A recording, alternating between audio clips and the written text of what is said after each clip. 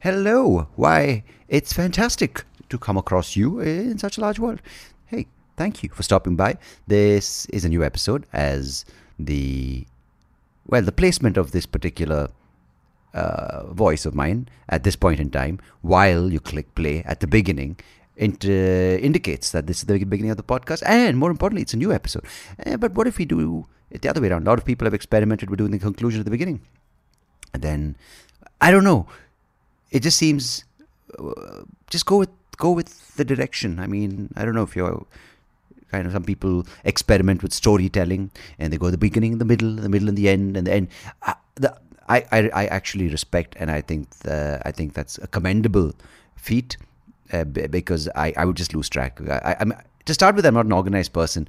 I in fact, I thought of dabbling with the idea of writing a book or some kind of thing, but I'm just like, man, fucking, are you crazy? Because once that thought leaves my head, leaves my fingers to the keyboard, and keyboard leaves it on the screen or the document, I can't catch myself going back editing. Or what does this thought need to be refined? I don't know. I'm just like, hey, fuck it. It's out of my face. It's to the audience in this form or on the stage, and I like that. I like the rawness, and maybe it's laziness. I take it. I'll take it with the good and the bad.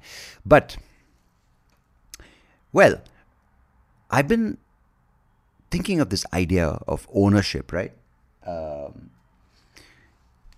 Because we seem to have a lot of things that we are told we need. I mean, constantly. Like, I've taken this time to kind of back away from shopping, right? Like, to buy shit for myself. Because, growing up, it's not like we had, but it was 90s. When I was a teenager, it was 90s India, and it was not as abundant when it came to options, right? We didn't have the likes of food takeaway. I mean, we had food takeaway at home delivery, but it was limited. Like, we had a pizza place, a burger joint, and we would go out a couple of times, but we would enjoy it. And of course, that doesn't mean we didn't crave it sometimes. Like, and then yell at your parents going, why can't I have pizza? I think the conversation just changes, but I think the content is similar. What I mean by that is that the arguments are similar, the nature of the argument is similar, the tantrums are similar. It's just that the reason is different. Like, earlier it was, why can't I have pizza once a month? And now it's like, why can't I have it every meal? Maybe in 20 years, like, the kids like, why can't I be a pizza? Who knows? So the thing is interesting. But as, even with clothes, the thing, you would really look forward to it with a sense of excitement, right? As your birthday, or you're going on a holiday. And a holiday also would be once a year or twice a year, or going on a plane was exciting, or everything had a sense of build-up, which was nice. And I feel now with budget carriers, with fast food just blowing out of everyone's arsehole, with the likes of Swiggies and instant gratification apps where you get things in 10 seconds, in 10 minutes. There was an app, right? Blinkit. And they said, deliver in 10 minutes. And they realized, like, oh, that's just fucking shooting yourself in the foot. So they said, delivered quickly. That's safer. Because even Domino's, whose worldwide presence has led them to believe that 40 minutes is what it takes. And these guys were a bit rich, so they got fucked. Yeah. But everything is so easily done, and I feel, you're like, that cheese stick was not as good. I'm just going to get another one. Junk this. Yeah. You end up with shittier quality. Like, I remember that I used to order pizza from this place in Bangalore called Chef Express, and they had a chicken tikka pizza with stuffed crust. And now, of course, it wasn't the gooey, creamy, cheesy stuffed crust that Pizza Hut offers. Now, it was a very interesting stuffed crust. It was stuffed. Yeah. And it was interesting, but it was so good. Maybe, of course, you have to apply memory, context. Also, I kind of romanticize, and we all do this. We go back, nostalgia, that place is so good, and you eat that 20 years later, it tastes like a rat's testicle. I haven't tasted one, but I'm assuming. But this was genuinely, I can only refer to my memory, and it was delicious. And that chicken burger, not so good, but it was really good. And I enjoy, why is my voice sounding like this? But yeah, it was a really good pizza. And of course, I remember going to Madras for a show, Chennai, and apparently these people were from based in Chennai, and they opened in Bangalore. But the Bangalore one I couldn't find because I wanted to revisit that nostalgia. But I went to Madras and I found this Chef Express, and I ordered it from there. It was awful. It was like a goat's depression. Yeah, really, really. I mean, a goat doesn't have much to be excited for and has low expectations in the first place. But if it's his depression or her depression, must be pretty much in the dumps. So, sorry, I apologize if you hear the traffic noise. I'm doing this at a time that I usually don't, because we have a lady helping out with the baby who's extremely loud. So it's traffic noise or the loud nanny. And I picked traffic, so imagine how loud that girl must be. Hey, so this idea of owning, I think, is just a little ridiculous, because that was something we were asked to do. We were aspired to save, invest, build a home, own a car, own jewelry, own expensive shit, or whatever your perception of expensive, right? One person's is another, and that created this idea that it's never enough. It's never, you get a Louis Vuitton, you want, I'm going to shoot myself with my ignorance. Bottega Veneta. I don't know. Is that Bottega Veneta? No, that's, I think, the toilet brand. I don't know, my sister knows this shit, I don't. But say you buy Samsonite, you want to tue me. So I say, okay, I know a little bit of travel baggage. I apologize to all the ladies who just go, you just said Bottega. Maybe I'm right, who knows? I don't know the brand. But yeah, so there's never thing, because there's always someone more than you to kind of envy, and there's always someone who has less than you, so you can shit on them. Or you could say, fucking peasant. You know what I mean? So the problem with that is all in ownership. And then you have people who go beyond their means. They spend all their money in loans and in credit to appear that they have it all, but it's just a house of cards. And one lockdown comes and it reveals that you are really fucked. So I met this friend who lives in Germany, and he was telling me how he rents everything from his phone to his AirPods to app. I almost said app. Yeah, that's just, I think I hope there's an Indian company out there who just heard that they can sponsor this podcast, where you can have Apple AirPods, but if you want to filter Indian sounds and you want to isolate Indian noises, you need to have AirPods. So that's just an idea, if there's any person out there who wants to incubate this. So this idea of renting is interesting, because you get, shit that you can return. Like in America, I think you lease cars, you rent cars. Not rent, but you lease cars. You pay whatever, something, and the thing, yeah, fuck it. Anyway, you don't want it, because after 8 years, you want a new thing. You want the new improved thing. You want the Tesla that, which runs on hopes and dreams and goes from 0 to 100 in minus 2.1 seconds or something like that. How does that work? I don't know. So then everyone has access to it, right? I'm sure. So I feel that'll be interesting. Like everything from, I think clothes, that's an option now. Like you subscribe to a service and you get clothes. You stay at Airbnb, the fanciest Airbnbs in the world, for like a day or two. So I'm saying the experience is possible. So everyone experiences it, and the bitterness reduces. Or it could create a bunch of assholes just go trash a place saying, if I can't have it, no one can, which I feel is also happening. So I don't know. I like this detachment, but I feel it's also being done to make people go, you don't have it, now work towards it and become a slave of our system, which is not the right intention. I feel if everyone can afford it, some people can afford 8 months or 10 months, because it's this idea of buying a beach house, buying a flat in the city, a farmhouse in the country, all that's bullshit, dude. Fucking, I can't maintain it only.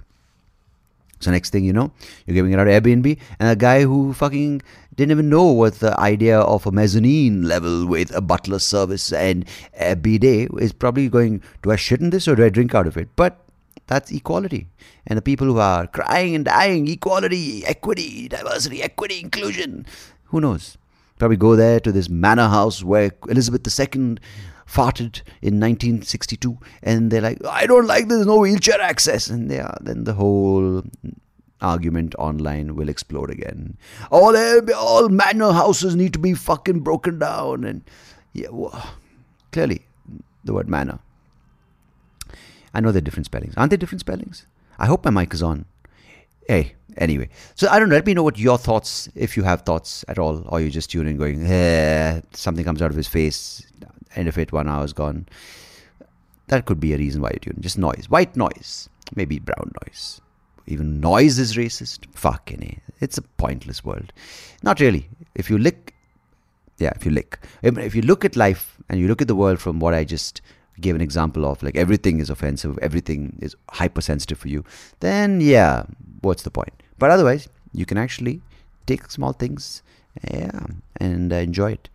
Well, my guest on today's episode is Mr. Ien Chi, a filmmaker. He used to work at Jubilee, a production company that put out content, but now his friend and him are setting up their own production house.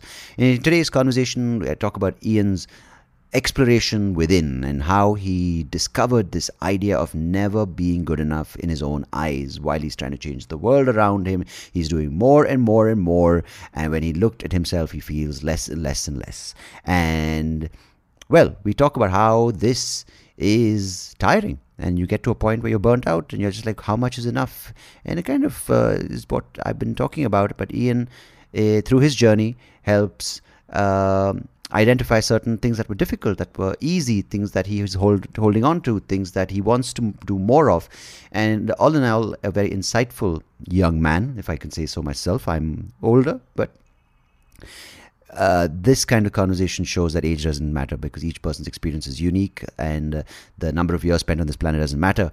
But if it's spent on introspection, reflection, then you really can connect despite how young or old a person is. So, Ien Chi, my friend, if you're listening to this, thank you. I appreciate you coming on this podcast, the best podcast in the world, of course.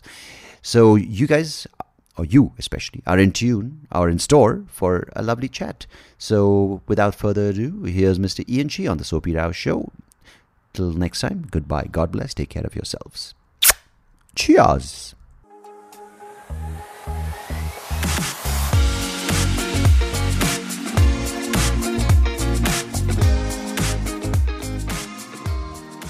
Mr. Ien Chi, welcome to the Soapy Rao Show. Thank you so much for joining me. It is a pleasure. Thank you for having me here, Sandeep. It's nice to speak to someone who's staying up so late to do the podcast. Usually I'm the one waking up early. It's like I feel like one of those call center people, like waking up early to take a US call. But I appreciate you staying up and doing this. And well, where do we begin? I think, first of all, it was a lovely talk you gave on the TED platform about your journey. And that's something which sort of really struck a chord with me when we live in a world where a lot of people sort of want to avoid looking at themselves and sort of want to point the finger outward, saying that's, the them versus us narrative has become very strong, I feel. And listening to someone talk about how vulnerable their journey has been and sort of laying it out bare on a public stage sort of really appealed to me, because that's something I recognized is very important. So maybe for people who haven't watched the talk, if you haven't, guys, you should go check it out. But maybe we can start with sort of what sort of led to this revelation, maybe what led to this idea of what you looked at when it came to attachment, when it came to the activities of what you saw yourself doing with your life and your decisions to kind of change the environment around you. So what was those kind of processes like for you? Yeah, I guess just for the people who haven't seen the talk, basically I talked about I burned out really, really hard a couple years ago. Mm-hmm. And actually, I don't really even talk about this on the talk, but I think I burned out more than once too. Mm-hmm. And my entire life I was kind of raised to go out and change the world and do amazing things and do good for the world. And one of the things that I knew that I needed to develop within myself was to become a good person in order to do, if I want to do good things, I need to be a good person, right? So I constantly worked on developing myself, improving myself. The only problem was that, I was doing all these amazing things and I had reached millions of people and things like that. And I always wanted to fulfill my potential more, but it always felt like there was more potential to fulfill and more people to help. So, I win all these awards and stuff, but a few years into it, I'm still wondering, okay, when am I going to feel like I fulfilled my full potential or that I've made an impact? And a few more years of doing that, and I still feel the same way. And then eventually, it just gets so tiring. I'm like, okay, it feels like I've really tried to become a good person and change the world and all these things, but it was just exhausting at a certain point. So I really burned out, very hardcore. I would say about end of 2020. Right. And that was the first of several burnouts, I think, and I'm still in the process of healing. But I guess to kind of answer your question, what kind of led to that change and kind of, as we were talking about going from looking outside to looking within, it took me a while to even understand that concept, like Mm. still trying to change myself or trying to change the world. Like it seemed like I was trying to do the inner work, trying to become a better person, um, but at the end of the day, it was still in order to accomplish something outside of myself. Whereas now, the I'm really trying to just do be able to be completely okay doing nothing, which is deceptively difficult, actually, like deceptively hard. Yeah. There's all these Yeah. voices that I'm being lazy or that, I need to at least be working on something or, helping someone out or, doing something to improve myself or whatever. So I realize it's like probably really deep conditioning on a scale of like a global scale. I was going to say that, that's such a strong narrative for most of us when it comes to Yeah. breaking that conditioning, whatever it may be, right? Because I come from a society or even a time in growing up, I was born in the 80s, and growing up in India at that point, the entire sort of value system was based on, or rather, your self worth was based on outcome and also based on how much you achieve, whether it's with social status, whether it's financial status, whether it's, I wouldn't say emotional maturity was given too much importance. I don't think it still is in many cases, but it's mainly how you are perceived by your peers or by your friends or by your relatives. And what happens then is, you kind of want to do, and especially when you sort of, what you just said, when you reach this place where you want to say, I want to break away from it. I want to start looking at what really makes me who I am, and sort of work with what this body and mind in this particular life has given me. It becomes very difficult because every step forward, every step you take forward with, okay, you know what, I make peace with this fact about myself. Then automatically, when you say, okay, that's great, then you go like, but yeah, wait a second. What about that paycheck? What about that? What about that big thing? That big, where the big wins? So small wins are discounted. Yeah. The big wins have to have a price tag. And the moment you say, but money's not all of it, but yeah, like, yeah, but then, yeah, you can't get anywhere without money. So Mm-hmm. how much for you was, um, the idea of all these things we speak about, right? The inner questioning, the idea of self-worth, or the idea of looking at what really, um, you want to do and why you want to do it, the motivating factors. And especially for you, because you kind of come from this generation of people who were exposed to the internet a lot sooner. Like I think clicked on my first web browser in 96, 97 when I was already 15. So my formative years were without the computer and the internet. I mean, of course, we had computers, but it was more to mess around. But the idea of Wikipedia, Google, all that came when I was almost 20. But for you and people younger than you, it was a part of your formative years, right? In some way. So the information was a lot more accessible. And as a result, I sense a lot of people knowing what to say and knowing words like anxiety, knowing words like, burnout, sensitivity, political correctness, and all these things are known, but how much are they actually felt? Because this journey of what you just said, it's not easy, and not doing anything is really, really hard, because you might be able to, in an argument, in a conversation, say the right things. But how was it for you to going from saying the right thing, knowing the right thing, to feeling the right thing? Oh man, that is a fantastic question, and yeah, there is a huge difference. Mm, I'm also one of those people ever since I was young. So I come from a lineage of pastors. My grandpa is a pastor, my dad's a pastor. So I've always had this deep spiritual DNA in myself. nice. So since a young age, I've always been reading these sacred texts or seeking or, looking for enlightenment of some sort, whatever that means. But, I realized it kind of led me down a lot of, you know, I believe all mistakes are good at the end of the day.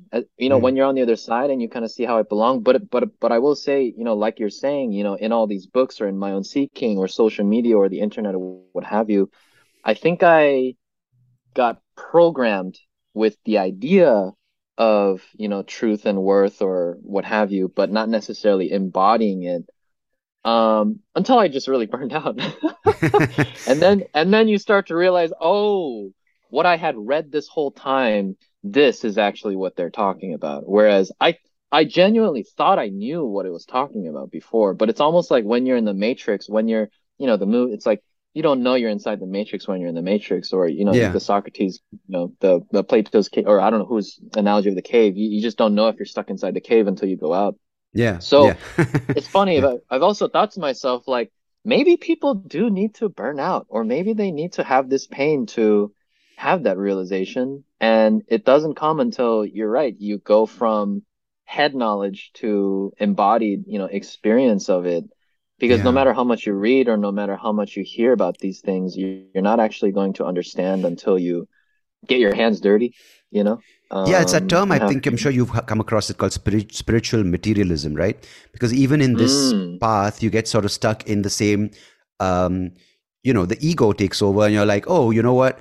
I read 10 more books than you and I met Osho and you didn't. And so even like you yeah. see on Instagram, like the yoga yoginis, where the idea of yoga is a much more holistic approach, but then it becomes about how many more asanas you can do and how much longer you can stand on Yeah. your head. And The so woke it's in competition. Absolutely. So yeah, I mean, what I find, I find interesting. I want to find out your experience with this is when you, especially, are in a society like America, in a U.S. society where, especially now, you have extremes, right? But very polarizing ideologies, very Oh polarizing yeah. groups of people. Where it almost feels like the middle ground, the gray area is kind of wiped out, and you have very distinct ideas of right or wrong, or justice Oh and yeah. injustice, and race and gender, etc. So you are, of course, as a filmmaker, I think you have told a lot of stories, and you kind of see the world through stories, and perception is very important to you. So how did, maybe before you got to where you are, because the burnout is, in I think, in some way, I think is essential, because when you're, I think a lot of people right now, I just want to, you hear about the comfort zone and breaking the comfort zone, but I think many people are just numb to the idea, right? Because it's very easy to just sort of use various benchmarks as a way of life and say, what, I'm good, I've achieved, I've struggled, I've gone through the grind, etc., whatever the words they use in corporate life, and just sort of be in that space without looking, and as you said, the cave, without knowing that there's something out there.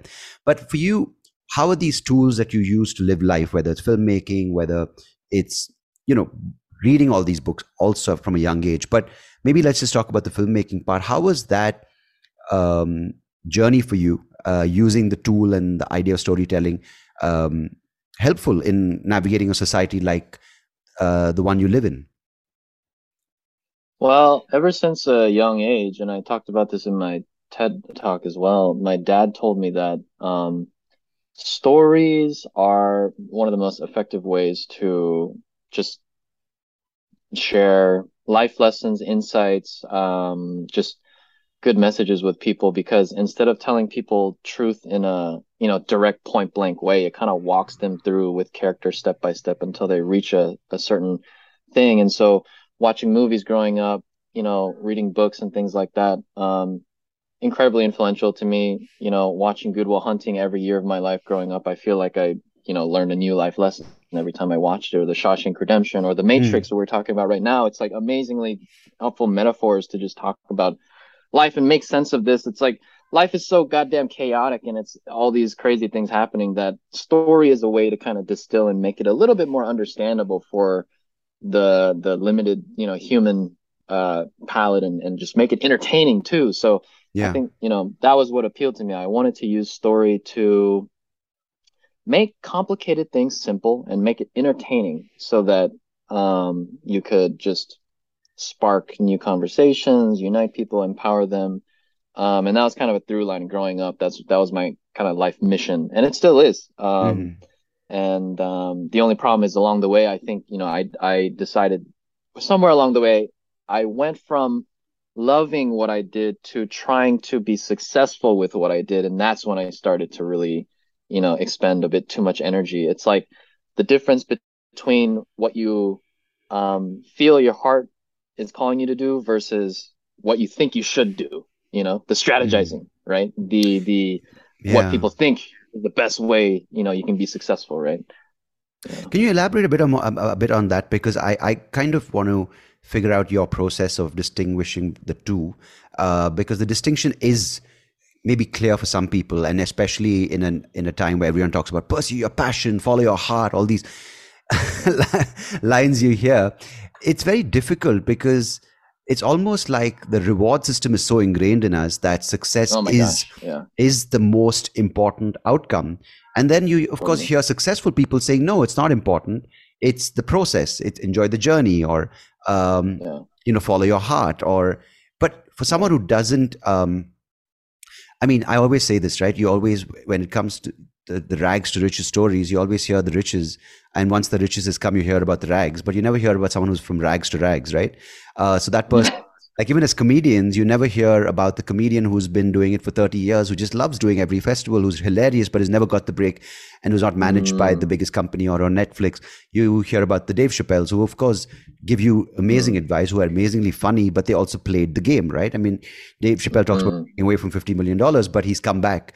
You don't hear about the guy mm, who went into obscurity, but still loves every joke he or she writes. So I want to understand, mm, for you as a filmmaker or as an artist, how do you remind yourself with every project that it's what I want to do, the right story, the right ingredients, the right message, the right process? I mean, there's so many parts involved. I'm not a filmmaker, so I don't know. But how do you choose to? What is the process? Because it's a very conscious decision, right? mm. Well, I'll be really honest. I'm still trying to figure it out, and I don't even know if it's something that will be figured out. I think though, what I've been reflecting on recently is curiosity. Mm, What are you really curious about? And part of the reason I feel like I burned out in the past is because I feel like I learned what the formula is to go viral. I learned mm, that if I press this button, I will get this result. And so I kept pressing that same button. But when you mm. press a button where you know what the result will be, it becomes boring. There's no unknown to it. There's no surprise or there's no wonder anymore. Whereas I think the most fun I've ever had on projects is I'm gonna go into this with curiosity, and I have no idea what's going to happen. This might, crash and burn to the ground, or it might, I don't know you have. There's no guarantee, right? There's no guarantee, but it's very much just exploring. I think, and if it feels more like exploring, I think that's probably a pretty good sign. So, but it's very difficult. I'll just speak for myself. It's very difficult for me to clearly distinguish that sometimes. But like, you know, maybe the simplest analogy is like, when I'm posting something, do I feel like I'm posting this to get likes, or am I genuinely interested in this? And it doesn't really matter what the response will be. The trick is balancing both though, where it's like, if you're gonna, Yeah. pursue a career in this area, to integrate a certain level of practicality, which I think is also realistic. So, I was listening to a YouTuber who I really admire, this guy, Hindsight, and he has a strategy where it's like, I think he said like I make four videos for me and one for the public, and that way Nice. he's always getting some new audience, but he's also staying true to himself. So, it's got to be so intentional what that strategy is. You can't just get lost trying to be viral all the time. Then that's when Yeah. you burn out, which is what happened to myself. No, that's I think a really nice approach, because I think that's something which I realize keeps me going. At least, I mean, I haven't written new material. I haven't done shows in a while now. It's been a few months, but I think that risk of failing is exciting. But also, when you Yeah. do fail, you're like, oh, why didn't I just go with the safe stuff? But if you keep going and Yeah. crushing with the safe stuff, you're like, yeah, I mean, am I becoming, I mean, at least I have this thought process, like, am I becoming dull? Have I lost my edge? So Mm, I never, mm, people ask me, do you write your set and do you memorize it? Do you have every word? thought out, because that's a very sort of American approach to stand up, right? Every word is tailored Mm, to make sure it delivers the biggest punch. I'm like, I don't even write my set. In fact, I don't even write down I write down maybe like an idea or a bullet point which reflects the premise, and I just go wing it, mm, and it fails more often than not. But when it does get right, mm, I'm just like, wow, it felt so good. I mean, I'm a mm. director's nightmare, right? Because I don't know camera angles. I'm not going to look at camera A when I'm recording a special. Because my special, I don't even have the same joke which sounds the same in 5 shows. So I like it though. That's amazing. You keep it fresh. Yeah, every time. It's I like tried. I totally mean, real. What everyone's getting is totally real. yeah, I mean, that's why I love it, because I mean, it's obviously a similar premise, but the wording is different. I mess it up sometimes. I get it right sometimes, but I really sort of, when you just said what you did, it sort of made me look back at some of the shows which I really enjoyed and why I enjoyed it, because it made it feel really real at that point, and that Yeah. stuff is not really captured by the camera. Because Mm, when the camera is recording, I'm just like totally, I'm like, oh god, I have to be scripted, I have to look a certain way, I have to, wow. and then the entire sort of experience gets butchered for me, and as a result for the audience. So it's interesting You you know, mention that. I while you were talking about that, I just thought to myself, like, now this might be totally wrong, but I feel like the future will be a lot more of that kind of authenticity where it's like you are witnessing in real time. And maybe that's the draw of live streaming, that it's totally real and, hopefully, not too scripted because you see the exact thing for what it is. I remember going to a magic show in Las Vegas, Yeah. and I was watching the show, and it was cool to see all the tricks and things like that. But I remember feeling that the magician was not into this, and that this Mm. magician had done these tricks probably like hundreds of times before, like that same show. Like there wasn't any spirit of like his joy. And so even though the tricks, like, yeah, it's like, somewhat of a spectacle and like cool, but I didn't feel a joy.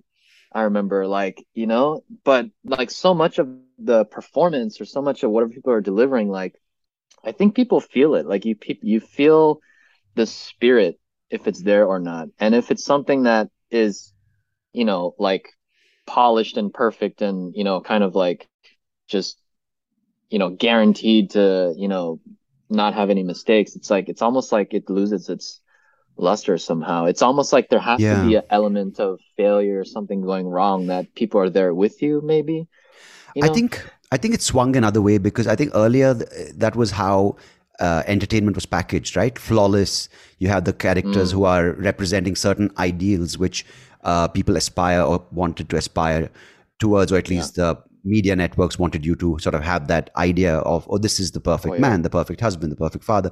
But Yes. I feel now with so much of that, it's kind of going to the other extreme. But Mm, what I find very interesting is this idea of seeing someone flawed. I feel I want to understand from you, because filmmaking is very different. It's a lot more organized in some ways. So the method to the madness has to be there, but at the same time, the leaving to chance.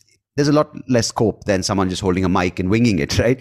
And that's mm, also mm. why it's a very fascinating sort of medium for me, because I'm not organized. If I have to make a film, I'm just like, you know what? Yeah, just hold a camera and follow me, kind of thing. Because I do that a lot too. Yeah. oh, nice. Okay. Now I want to understand from you, because in this sort of climate we live in, you have to kind of also, as you said, the YouTuber you spoke about, you have to do it for yourself, but also understand what the audience wants, because otherwise no one's going to listen or watch. Um, how do you navigate this climate of audience who come to your creation with their own things? Because there's this idea of what you can say, can't say, what you can talk about, what you can't talk about, of offending and not Mm, offending, of certain, like, using characters because it's considered inclusive versus using characters mm, because it's appropriate. Like a story has certain actors and certain protagonists and antagonists, and there's no space. Like, I'll give you an example, right? Like, I was asked to do a film for this lady in Australia, and she was talking about her love story of how she went to the Beijing Olympics as a volunteer and fell in love with a blind judo martial artist, right? mm, And the idea is how then they after the Olympics, the Special Olympics, they went, Paralympics, whatever it's called, they went their different ways, and it's a story of unrequited love, or that's the story she wanted to tell. And then she reached out to me and she's like, you're visually impaired and I think you'll be a great fit. And so then the compromise is, do you get a blind guy to play a judo artist or a judo artist to play a blind guy? So it is just a perfect example of the world, right? Like, do you Yeah. get an actual disabled person to play disability, or do you get an actual actor to play a disabled role?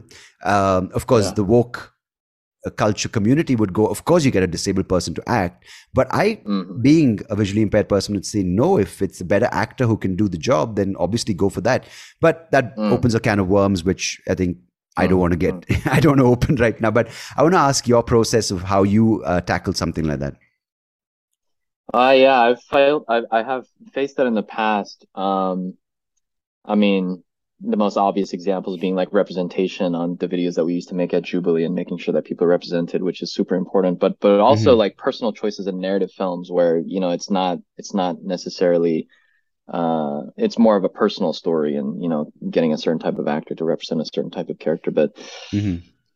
it's I'm just streaming out loud here, but I think a lot of it is really contextual. Um, right now, I think we live in a time when people are a little bit particularly sensitive. So Mm-hmm. it's like, it's almost like sometimes you have to be a little bit too polished, and I don't necessarily think that's the healthiest thing all the time. I think that artists should be able to express themselves authentically in a way that is not harming others, but if it illuminates a truth, or even subverts people's expectations, and polarizes, but in a way that's challenging, I think it's a good thing. It's I don't know. I'm thinking about all the different cases. It's probably so nuanced, and every Yeah. situation is different. But hmm, I think as long as it is trying to highlight truth and bring out the truth. So, for example, let me tell you about, like, do you know the documentary filmmaker Werner Herzog? I know. So Herzog is kind of like a legendary filmmaker and has is known to kind of like manipulate his sets a lot. And sometimes he'll actually create scenarios that recreate the past, or bring people in a space where it kind of exaggerates reality per se. Right. But the reason he does that, he doesn't stick strictly just to the nonfiction, just the footage that happened at the time, because he's setting up that scenario, and kind of adding exaggerated elements to bring out the what he calls ecstatic truth, like the inner Mm. truth of this situation that is more strongly palpably felt when you exaggerate certain elements. Even Shia was talking about this in this latest interview when he was talking about how he had a really hard childhood, and he kind of exaggerated in the film when his dad was he made his dad like beat him in the film when he didn't really get beat that much, right? Right. Um, so okay, that's complicated because on one hand that might be ethically a little wrong because he made his dad look bad.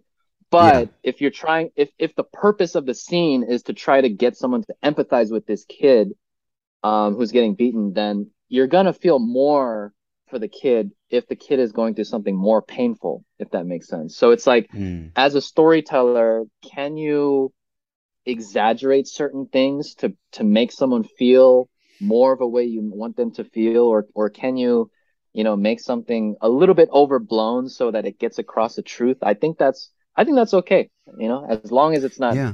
hurting people you know No, I love the idea, as you just said. I mean, I love the idea of, I mean, if you look at like our Indian epics, right? We have Lord Ganesha, mm, who's a human with an elephant head. I mean, mm. that technically is violating so many of the animal activists. It's violating, it's, I don't know, That's it's hilarious. ableist, it's a disablest, whatever it may be. But I mean, if you look at some of these epics, they're just brilliant for the fantastical Mm, approach. Or you look at, you mean something as more recent as Harry Potter, or you look at Lord of the Rings. I mean, mm. a story is a story, and I believe that a joke is a joke, and do anything to get the laugh, right? Like, Yeah. I mean, I've done jokes about getting in an airport wheelchair and racing with a guy who has no legs. I mean, it's not that I've never ever raced with someone who's a paraplegic, but the idea is just funny, right? And I know people in wheelchairs who've laughed at that, but someone's like, no, that's wrong. How can you? I'm like, no, I'm not sitting and actually pushing someone off a wheelchair, but I'm telling you Hmm. what if it's a building, right? It's a building exercise of Yeah. taking this to an ending which might not realistically happen, and I'd rather it happen in a story than in real life. Mm. And I think what's fascinating is we've come to accept this construct called reality television, which is scripted and unreal, and then something Mm. which is Mm. storytelling, and we want to put confines on that. That's a Very great strange, point. you That's know? a great point. Yeah, I mean, they do that in reality shows all the time. I mean, especially American TV, where they'll manipulate things and get more of a reaction. And I mean, there's an Yeah, ethical element there where it's like, is it right to kind of mess with people's hearts like that? But anyway, so I get what you're saying though, where it's yeah. like, yeah, yeah, whenever a story can bring out more, more of the punch, I think. Yeah, because I mean, what do you feel like? Because you obviously tell longer story. Like it's absolutely fine to brainwash an entire generation and make them do the same steps of a dance and get them going viral and aspire to be viral on TikTok, or tell them to be unique in their expression and tell the best story that they can think of. Because I feel, and correct me if I'm wrong, or give me please chip in with your thoughts on this, because it's almost like you're killing imagination by putting these confines, right? Mm, mm. Now, by confines, are you talking about like just like kind of the political correctness, All like sorts of kind of the filters which are sensitivity? being added in, like the right pronoun or the right kind of Ah, inclusion. Because I feel under the guise, and this is something I've kind of been thinking about, because, growing up in a country in 1990 where disability awareness was low, and as a person mm, diagnosed with a visual impairment, it was hard. I mean, access, and I wouldn't say it was hard mm, like persecution wise, but there was ignorance. But we've mm, 30 years later, of course, it's a better place with tech development, etc., etc. But I feel mm, that's the same thing which I said earlier, right? We're saying the right things, diversity, inclusion, but like diversity, inclusion, equity, etc., etc. But it's being more said than felt. And I feel as a mm, process of inclusion, we're also excluding by pointing at someone saying, because of them, you're like this. I was just thinking as you were talking that we should all treat each other as equals, and what that means is we should all be able, like a comedian should be able to make fun of everyone equally. I feel Yeah. like is the thought that came up. It's Yeah. like we should all be able to laugh at ourselves as equally as anyone else. Is what I thought while you were And talking. absolutely, that's something I really respect in artists, right? If you can, you know, and this, I don't know. I mean, it's confusing because of certain structures, right? It's so easy to blame certain groups of people because they've been dominating for years in each society, right? It could be the prosperous in India, the Brahmin man, or in America, the white man, or whatever the person who is responsible for this for the idea of oppression. But Mm, I really like the idea of, like, as a guy who can't see, going up on stage and trashing everyone, whether it's whether it's for, I mean, I don't go after physical traits because that's something people don't have a choice in their life. mm, But with what you do, mm, it's like, when you talk about someone in a wheelchair, it's not because they're in a wheelchair, but it's what they choose to say with those with their situation, and as a result, the consequences is what you make fun of, as opposed to mm, going after the physical trait, which is, I feel, it gets really dirty and it gets really unnecessary. But mm, mm, yeah, it's quite fascinating. The I mean, I'm talking about the path forward as storytellers, because you are a storyteller in some way. I'm a storyteller through this podcast and my jokes. So yeah, it's interesting, because what can we talk about? What can we tell stories about? Will those restrictions even come in there?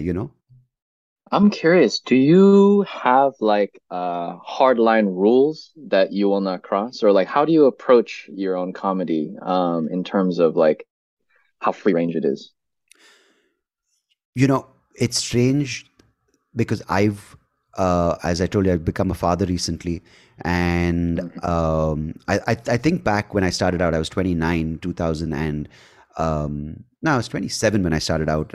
Pretty late for a comedian, but at that point, the objective was more the attention, right? To get on stage, mm, publicly cuss, mhm, drop the F bombs, the B bombs. I'm like, oh yeah, I can push it mhm. more and more. Like, oh my God, he got away with Make some saying cunt on noise. stage. Yeah, exactly, right. Yeah. But uh, that then slowly moved on to the stage of uh, kind of talking, getting laughs. That then evolved to talking Mm, about my story, being more mm, comfortable on stage, right? Talking about my vision, lack of vision, navigating that journey. So there's been I want to say evolution, but there's been a progression from when I started. And I think where I am mm, sitting today, I'm a little bit more, I don't know if mature is the right word, but I don't say things just to get a reaction. At mm, least I don't want to say things just for shock value. At the mm, same time, I don't want to be too serious about what I say, right? Like leave my audience with a mm, message, because I think that's not for me. That's not, maybe other comedians do it, but that's not for me. My thing is to get a laugh.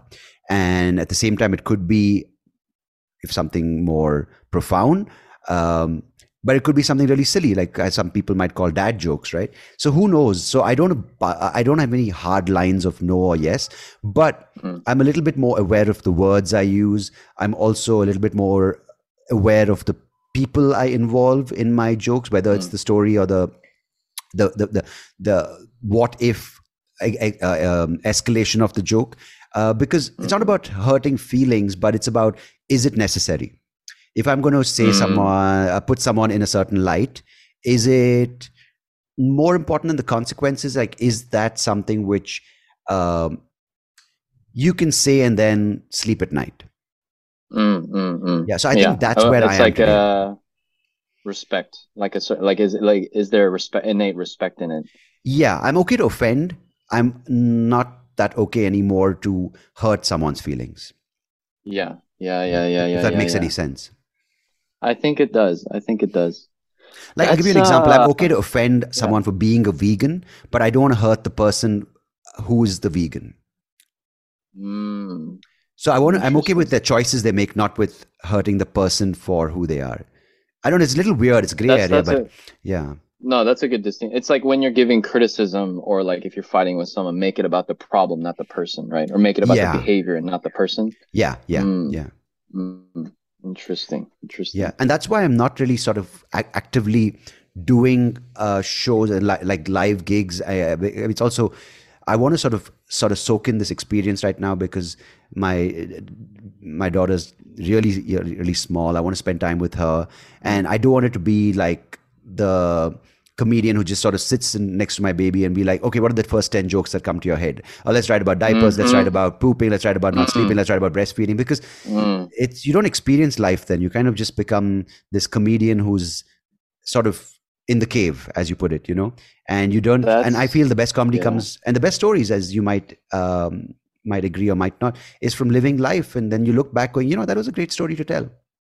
totally. That reminds me of Tick Tick Boom. Because there's a scene in there that it reminds me of. Like it's extremely, to not give anything away, it's an extremely serious scene where things are going really wrong, but the main character is only thinking about how it's going to inspire the next play or like the scene and like the play that they're writing, and they can't actually like, just be there, kind of Yeah. taking it in.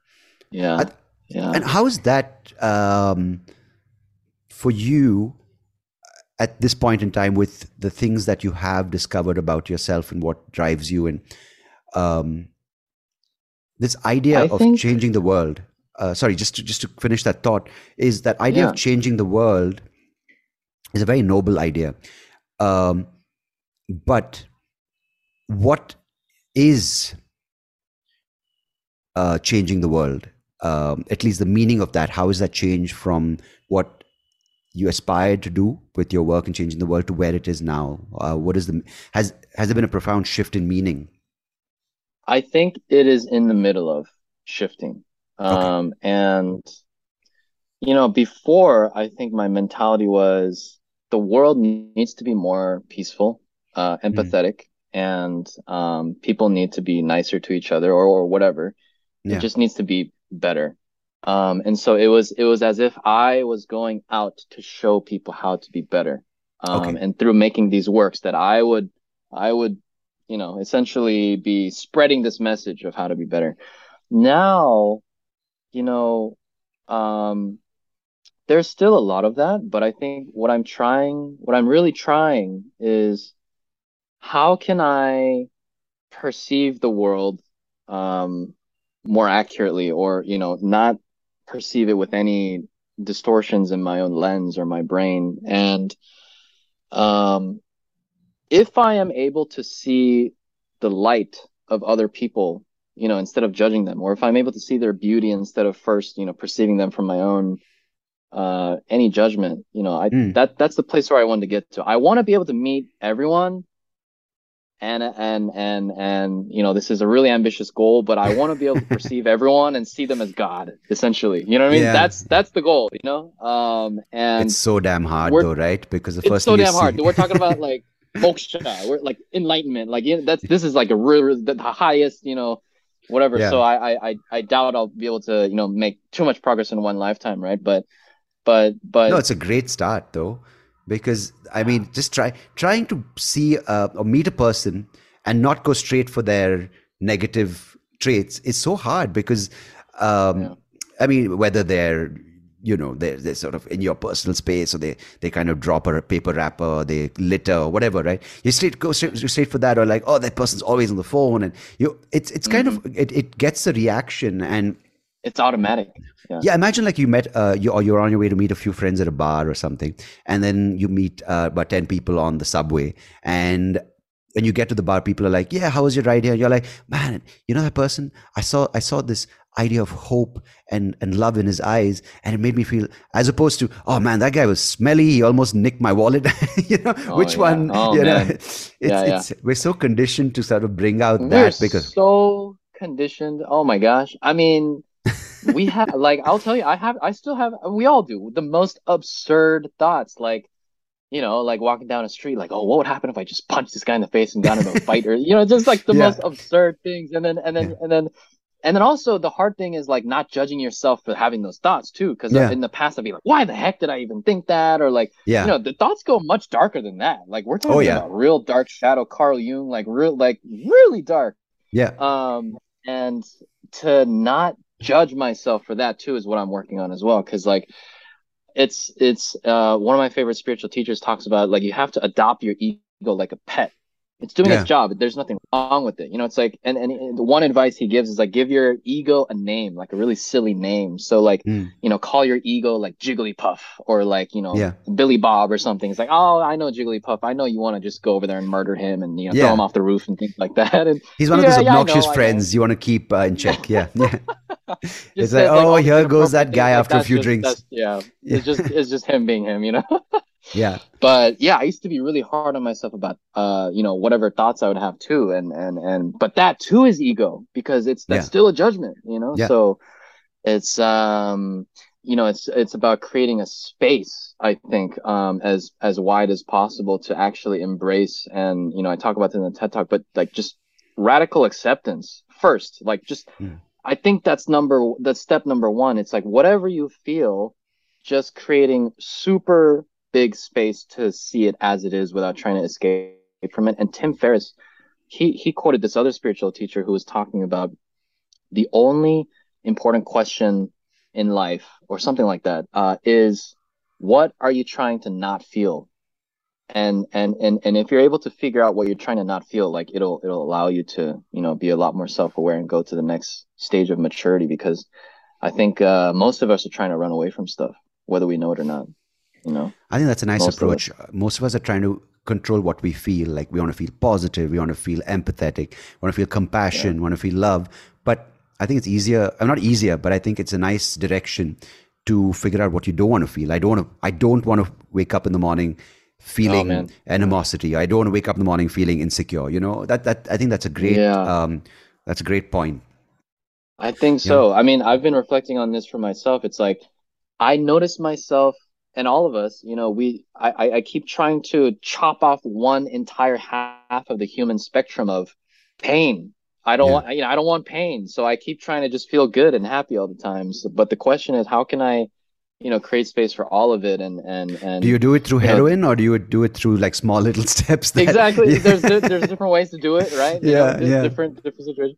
But I read about, these figures in the Bible or these other spiritual texts that talk about being in joy and suffering. And I'm like, what the heck is going on here? Like, how can you be in joy and suffering?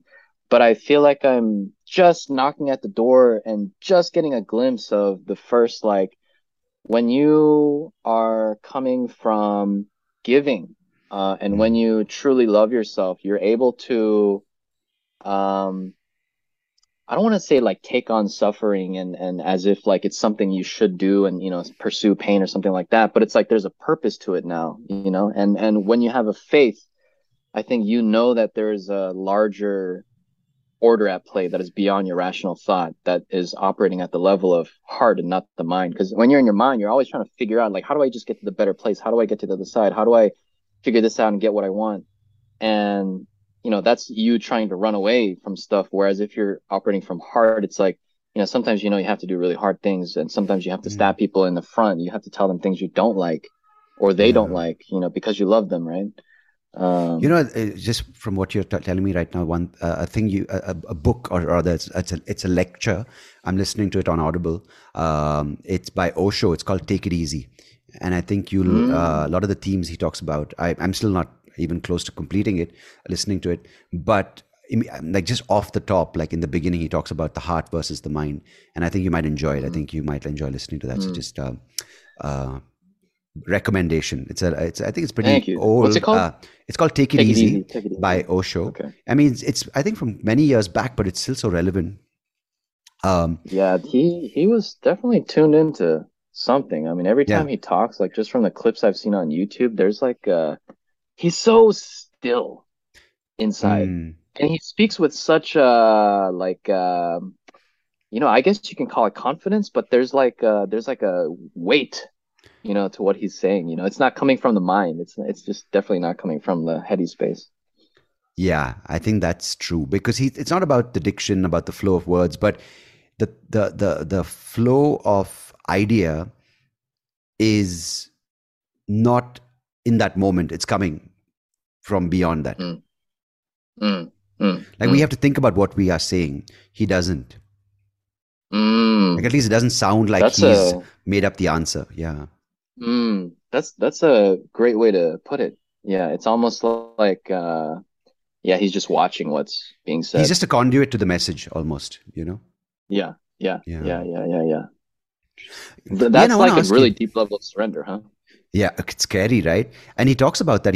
I mean, I don't want to sort of take away his words, but he says something to the effect of the we are scared of letting go of the ego because that's in some way a death for us, but we shouldn't be scared because it's a false death. In fact, if you surrender to the Mm, actual death, which is letting go to your heart, that is the most beautiful death because there's no fear or something to that effect. mm, mm, Yeah, it's mm, one of those things which I can understand the words, but I don't know if I'm ready to feel it yet. Because imagine of everything that we know and we sort of have held and come to value, which is our relationships, our sense of self. Going, I am Sandeep Rao, this person who does this. Imagine just saying, you know what? Whatever people say, let them say it because it means nothing. That's such a hard thing to accept, right? that's a really powerful level of, yeah, then you start to have things form around you instead of you having to, go out and get things done. Yeah, Yeah. it's almost like you create a field of gravity versus relying on your own action anymore. Huh. Yeah, and I think that's a really nice example because once you make the space in yourself by taking out all these attachments, this ego, then you sort of, as you said, the gravity, you start attracting the right kind of influences, if you want to call it, or the right kind of elements to fill up your being, Mm, and you don't give it an mm, attachment saying that is my um, mm. thing. But I don't know. Yeah, It's you don't have it's to try to control anymore. yeah. Hmm. And for me now with my baby here, it's like a new thing which I have to let go of, right? Like not controlling Mm. because she's 4 months old. She obviously doesn't know what's going on around her. But then people say Wow. things. People sort of make, they want to create their role in her life and give it importance, and then that upsets you, and you're like, oh, how can they say that, or how can they do more for me, my baby, than me? Then someone told Mm, me like, just realize that she doesn't want any of this. Everyone else is doing it. She has no say. So when she does, you have to be the person who doesn't interfere in her um, awareness of the world around her, because that's the wow. mistake, or that's the problem sometimes, is when you sort of start putting your perceptions and interfering with her Mm, way of how mm. she. So it's such an Wow. interesting thing. Yeah, it's scary as hell, man. That's like that's a total game changer, like, in Yeah. terms of just the level of vigilance that your child is asking for. And that's the Wow. thing you just said, not feeling like I don't, that's the biggest thing. Not, don't come in the way is probably the best thing you can do as a parent. Mm. Yeah. Deceptively hard. It's like, yeah, it's like just being very present to, because Yeah. I mean, a baby is like total pure, just pure, Yeah. just consciousness, right? It's pure Wow. consciousness. And this, I had this person on the podcast a few months back. I can't believe I forgot his name. He's a professor at Princeton, right? And he was Hmm. talking about how with parenting, he said a really nice thing. That's why I bring it up. Is his daughter's going to university, I think, this year. And he said, you know what? I try to make it a point not to be proud of my child, but admire her for what she is and who she's become. I find that amazing. Ooh. You know, Wow. Wow. I think that sort of Wow. caps the sort of puts it in a nice perspective, right? That there's this Mm. person they've become as opposed to your creation. Mm. Who they are Yeah. as they And are. yeah, of course, Yeah. with you have to protect them, you have to guide them, you have to sort of give them, you have to protect, you have to be some sort of person in their life, but they are not a product of you. So, with good or bad, Yeah. you have to let them sort Yeah. of become um, what they are going to become. I don't know. Yeah. It's difficult. It's Man. difficult sitting here right now and trying to sort of understand that. But it was a really nice way of putting it. Wow. But hey, I want to ask you a couple of things about the situation right now you are in with post. Because are you have you always lived in New York? So I've been in LA since 2015 to 2022. Okay. And then well, I'm just in Atlanta visiting my parents right now. So I'll go back Oh, probably okay. until the end of the year. I'll be in LA. And Oh, then you're I'm thinking in of Atlanta just, right now. Okay, okay. yeah, yeah, yeah. Sorry, I thought you were in New York. And then working out of LA mostly. And then but yeah, I have a lot of desire just to travel a lot next year. Mm, And so the mode of life I'm in is yeah, I'm just very intentionally trying to be present and not, rush into anything too much, and, almost like a sabbatical, I think, of sorts. And I was actually going to take a sabbatical like a year ago until I got this new opportunity, and then I was busy for a year. So after mm, that, I left that job in April, and so I'm thinking about, oh, maybe I should legit do the sabbatical next year. Yeah, so a lot of nice. travel, just getting inspired, and yeah, pouring into myself, which I think is I've never regretted travel in my life, so I think it'd be a That's nice thing good. to do. Yeah. So I want to understand this thing. I try to sort of get an individual and not the media's representation of what's going on the ground. Mm, So with Atlanta, there was this horrible thing last year with the shooting, and mm, there mm, was the protests, and it seems to be this pattern. There's a shooting, there's a protest, and that's the end of that story. I'm mm, like, as an mm, mm, outsider, but mm, with LA being the sort of the mixing pot or the melting pot for so many different mm, people, just American but also non-American people coming for mm, Hollywood and the arts, etc. And being mm, from Atlanta, which of course is also a very sort of big city. So how mm. has that shaped your? Uh, I mean, you are. I mean, do you call yourself an Asian American? What is the right word? I don't know. I think this is a very interesting question because growing up, I Mm, never actually thought of myself this might sound a little silly, but I just thought of myself as a person versus like Asian American, and I never yeah. really like a lot of my friends actually talk about instances where they've experienced like racism or microaggression, and I actually feel like I've almost never experienced that.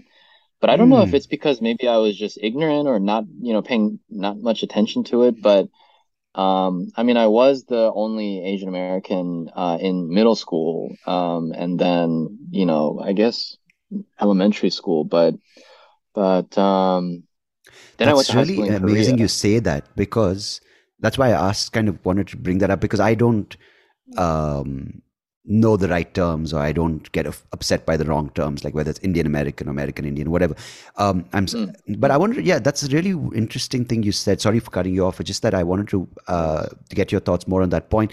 Is when you're looking for something, it kind of happens, whether it's good or bad. So if you're looking to be Mm, not consciously or not on the thing going, I'm going to get upset today, but it's almost like people are looking for more. I'm not saying this is a thing that they do intentionally to hurt themselves or to get more attention, but it's almost like we're living in a world where people are just the outlook is more like I'm going to be um, I'm going to have a racist comment hurled at me, and it happens. like It's you know, self-victimization. yeah, yeah. Yeah, So I want to yeah, understand yeah, yeah. how I mean, because it's really interesting. You mentioned that you didn't have those instances in your life, and was that because you didn't? I mean, as you said, you didn't look for it, but so you grew up in a country which is really diverse. It's a very diverse country, and that's what I loved about America. And I lived there as well.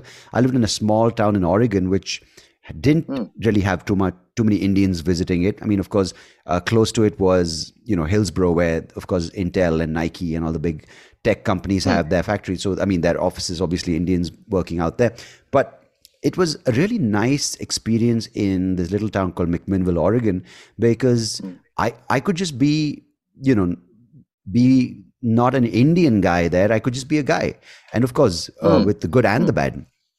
Um, hmm, but I felt when I visited San Francisco in 2015 or 16, it felt like everyone's trying to be someone, like, and wrap themselves hmm, around these different with these different identities, right? Whether it's hmm, Indian, whether it's hmm, Desi, whether it could be other hmm. things as well. It could be vegan. It could be like Yeah, whatever it may be. It could be um, yeah. these labels. So how is that? Because it seems like Atlanta and LA are two maybe similar yet vastly different cities. So sorry, it was a question yet a thought. I kind of cut you off. So maybe if you could just No sort of worries, no yeah. worries. I think, yeah, I can't say I've really like, if I'm being really honest, like I actually don't think about these things too much. Okay, that's good. I think In yeah, terms,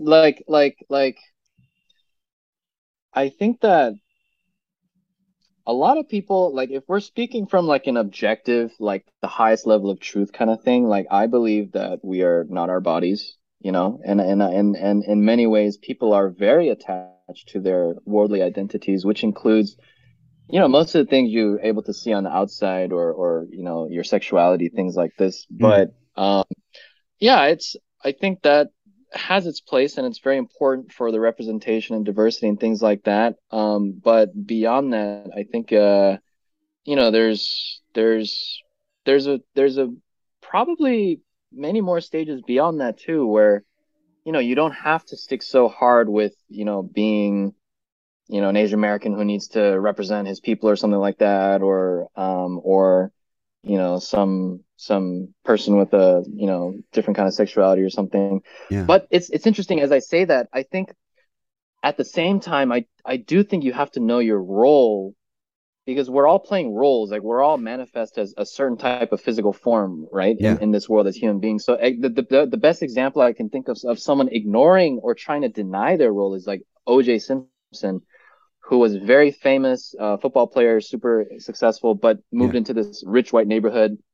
And when the black community came to him to try to say, "Hey, can you help us as a voice? Like, you're really successful. Like, you know, come on over. Like, help us out." And he actively tried to dissociate with his yeah, own community and his roots, yeah, right? Which that's I don't think that's healthy. I think that you know, if you have an opportunity to highlight injustice or something that's discrimination, and you have the ability to say something about it because of your position, I think it's only a good thing to do so, right? yeah, yeah, It's not right that you're like ignoring your role. It's like I can't come up to you one day and just say I'm not Korean American. Like, that is a part of my current manifestation in this lifetime, right? yeah, So there is a certain role, but I'm also not super attached to it either. Like, in the mm, role, I think there's good things I can do, but that's not the end all be all. My life is not. I don't dedicate my life to try to stand for Asian American principles. Like, that's just not my highest goal. My highest goal is God, you know? yeah, yeah, And but on the worldly level, if something happens where like, Korean Americans are being discriminated against and I can do something about it, then I will, you know. Of course, and Um, that's the. I mean, you don't have to be an advocate at the same time. You don't have to be someone who just stands by as whatever's done, which is not right. Yeah. Now hmm I've been to hmm Seoul. It's a beautiful city, and I think one of the Oh, cleanest nice. places I've been to. Um, It's great. It's yeah, great. actually, the strange thing is, my wife and I went to Seoul for free and came back. It was one of those weird Oh, nights. how did that happen? So we had gone out for date night, and we were Nice. having a couple of drinks at the bar. And the bartender's like, we have this promo going on for Johnny Walker Red Label. And we're like, oh, God, wouldn't touch Johnny Walker Red Label if you gave it to me for free. And he's like, actually, it is for free. And if you scratch this card, there's a chance of you winning a trip to Seoul in No Korea. way. And I'm like, yeah, right. Whoa. So my wife scratched the card, I Wow. scratched the card. Mine's like, you have to call this number and answer a question. So I was like, I'm not going to do it. I'm here to drink and have a cigarette. And my wife's like, I'm going to try. She tried it and she won. Wow. Yeah. That's amazing. That's like, And what are the chances of that? That's I know great. it was crazy, and she took me along, fortunately. And we got a 3 night or 4 night trip. We stayed at one of these hotels in what's it called, Namdaemun, which is an area near. Mm. It's not near Gangnam, but it's close to Gangnam. And hmm hmm I'm not a big meat eater, but the tour guide is like, you know what, you're Indians visiting. We've got all the Indian restaurants mapped out. My wife's like, are you crazy? I'm not coming to Seoul eating Indian food. So then they changed the entire thing. We had Korean barbecue, and she loved it, like the That's the way pork to do belly, it. yeah, all of that. So I like the food. I mean, I like the kimchi. I like the chicken. I mean, it was really really um, lovely because I never thought I'm going to visit South Korea, Seoul in my sort of in the foreseeable future. But we went. It was out of the blue, and really loved it. And Oh, fantastic. um, That's out of the blue. I love that. Yeah, it yeah, was yeah. I was just fantastic, there in January. It's got everything. I mean, and so India too. clean. I went there maybe 9 years ago, and I Mm, mean, that's probably my favorite place that I traveled, actually. I just thought it was the most visceral, like the yeah, history is so deep. Like it's just so diverse. It's just goddamn so damn big too. I remember riding on a yeah. train from Mumbai to New Delhi and just like the sights I was seeing, the people I met, and the food and everything. It's probably, yeah, it's just, I don't know. It's so palpable, visceral, you know? There is a big Yeah. part of that, I think, to India. The problem is, I think and what we've spoken about today as well, is we get caught up in the noise of what is being said online, like with the advocates, the Mm, people shouting about justice and this thing. But the actually, loudest people. the country runs on, as you said, there is God, there is poverty, there is everything happening, and it's happening simultaneously in the chaos. And India Everything. really brings that to life, right? They have people who, That's a good way to put it. Yeah. I remember getting out of the airport and just being hit like with like the sight smells and the yeah. temperature and the humidity and like, wow, like is the most visceral place I've ever visited in my life, probably.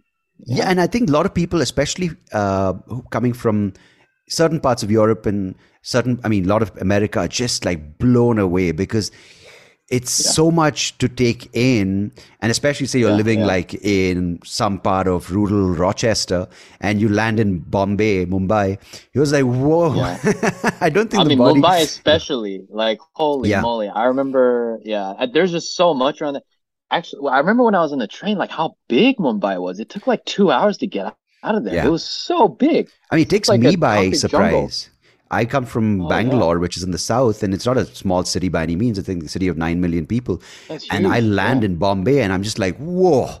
It just Bombay sort is of a beast. it is a beast. Yeah, it's a beautiful experience. Like you don't have time to be woke. You don't have time. Mm. You just have to Mm. live. That Bombay brings that Yeah, out yeah, in yeah, yeah. people. That's a good way You to put have it. That's a good way to 30,000 put it. people living in a building. I don't think you have time to be like, Yeah. that's my thing. But yeah, you tend to kind of Mm. sitting on your computer, only hear those people. But it's not all of that. I think that's nice to remind ourselves. But Mm. Mm. so Ian, before we wrap up, can you just tell me about what you're doing? Because I'm keen to know more about Jubilee, and you spoke about that and what your Yes. um, aspirations going forward are, or the projects you're Yeah. taking up. So maybe can you talk about that? Yeah, definitely. So Jubilee, I rounded out my time in 2020. And Okay. then for a year, I was at a company called Mindset, which was kind of like an audio storytelling platform for celebrities and K-pop stars.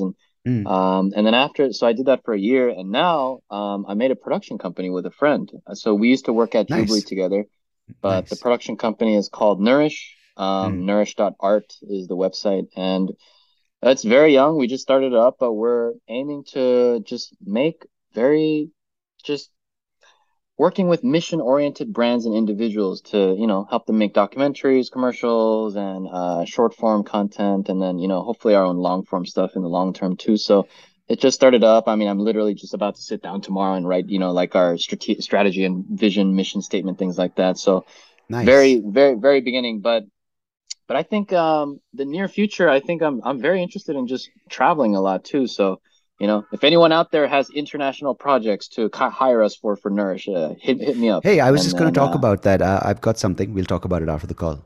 nice, Yeah, yeah. amazing, amazing. I've got an idea which I'm trying to figure out how to execute, and it's just one of those things. The path is so thing where you have to go, you have to approach this, you have to approach that, and Yeah. before you even start venturing out to meet people and talking, you kind of get shot in the foot, like you shoot yourself in the foot, you're getting overwhelmed by how much it is to market it as opposed to the idea. Oh So my yeah, gosh. yeah, Yeah. No, I've been kind of paralyzed to it's like, oh, okay, how should we go about marketing things like that? yeah. But No, that's yeah, I was great. I was Nourish talking with a art. friend. That's fantastic. Yeah. Yeah, Nourish.art. But yeah, one step at a time. And I realized I'm just trying to be very present to what my heart is telling me. And I think I've been relying on my mind a bit too much to try to figure things out or find the right answer. So now I'm just trying to, not figure out the perfect answer, just step forward, just do whatever it is that I feel, just stepping forward and seeing what happens and falling on my face, getting up and doing it again. Man, that takes a lot of it takes a lot of, I think, conscious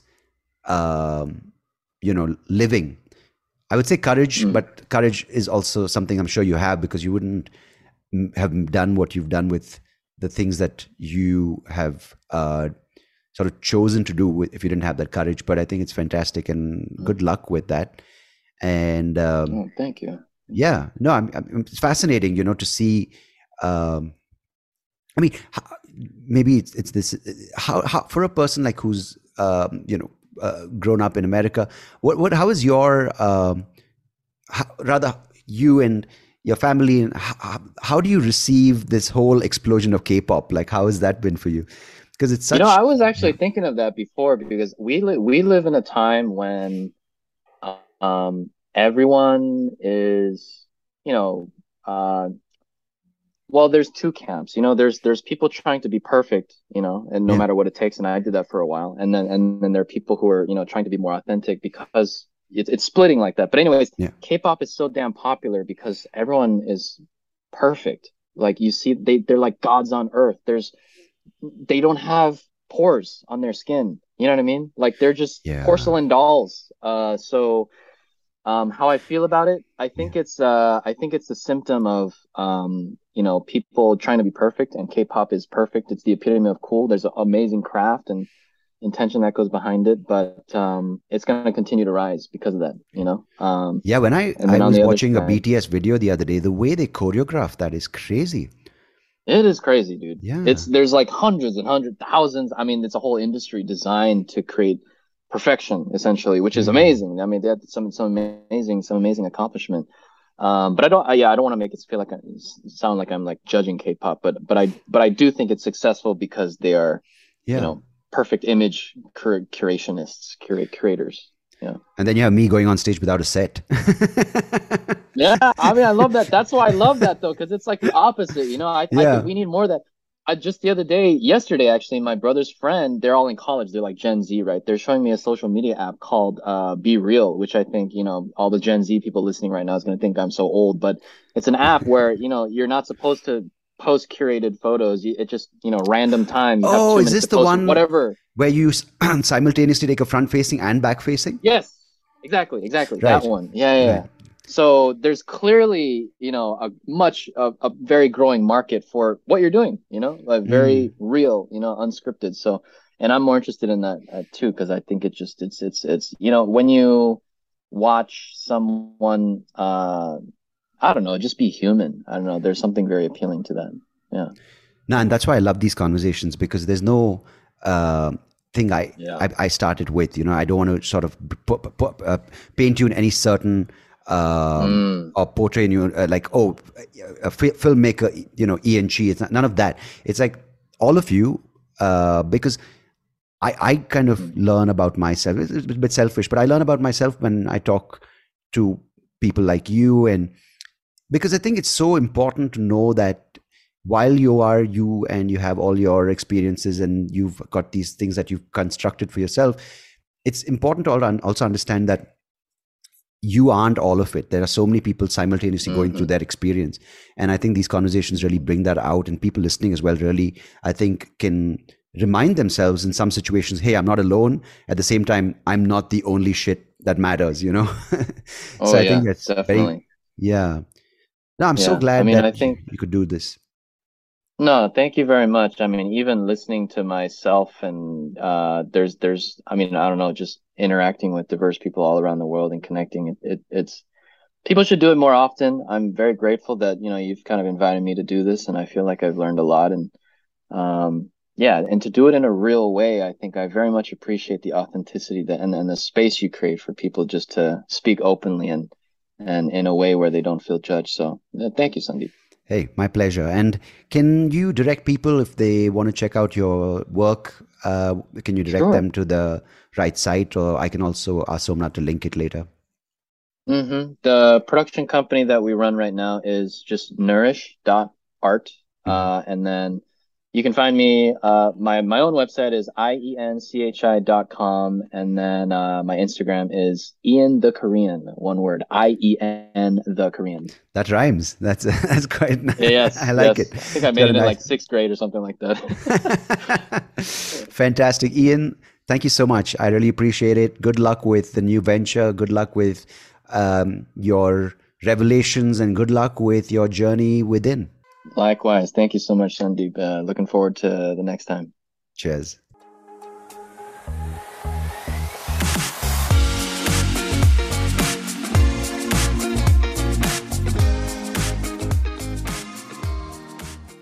Hey, thank you so much for listening to this episode. If you liked what you heard, please do check out the other episodes on YouTube or wherever you get your podcast. And I would much appreciate it if you could like the video, share it with people who you think might enjoy it, and of course, do subscribe to the channel because it will help me and the podcast grow and reach more people just like you. So thanks again. Appreciate it.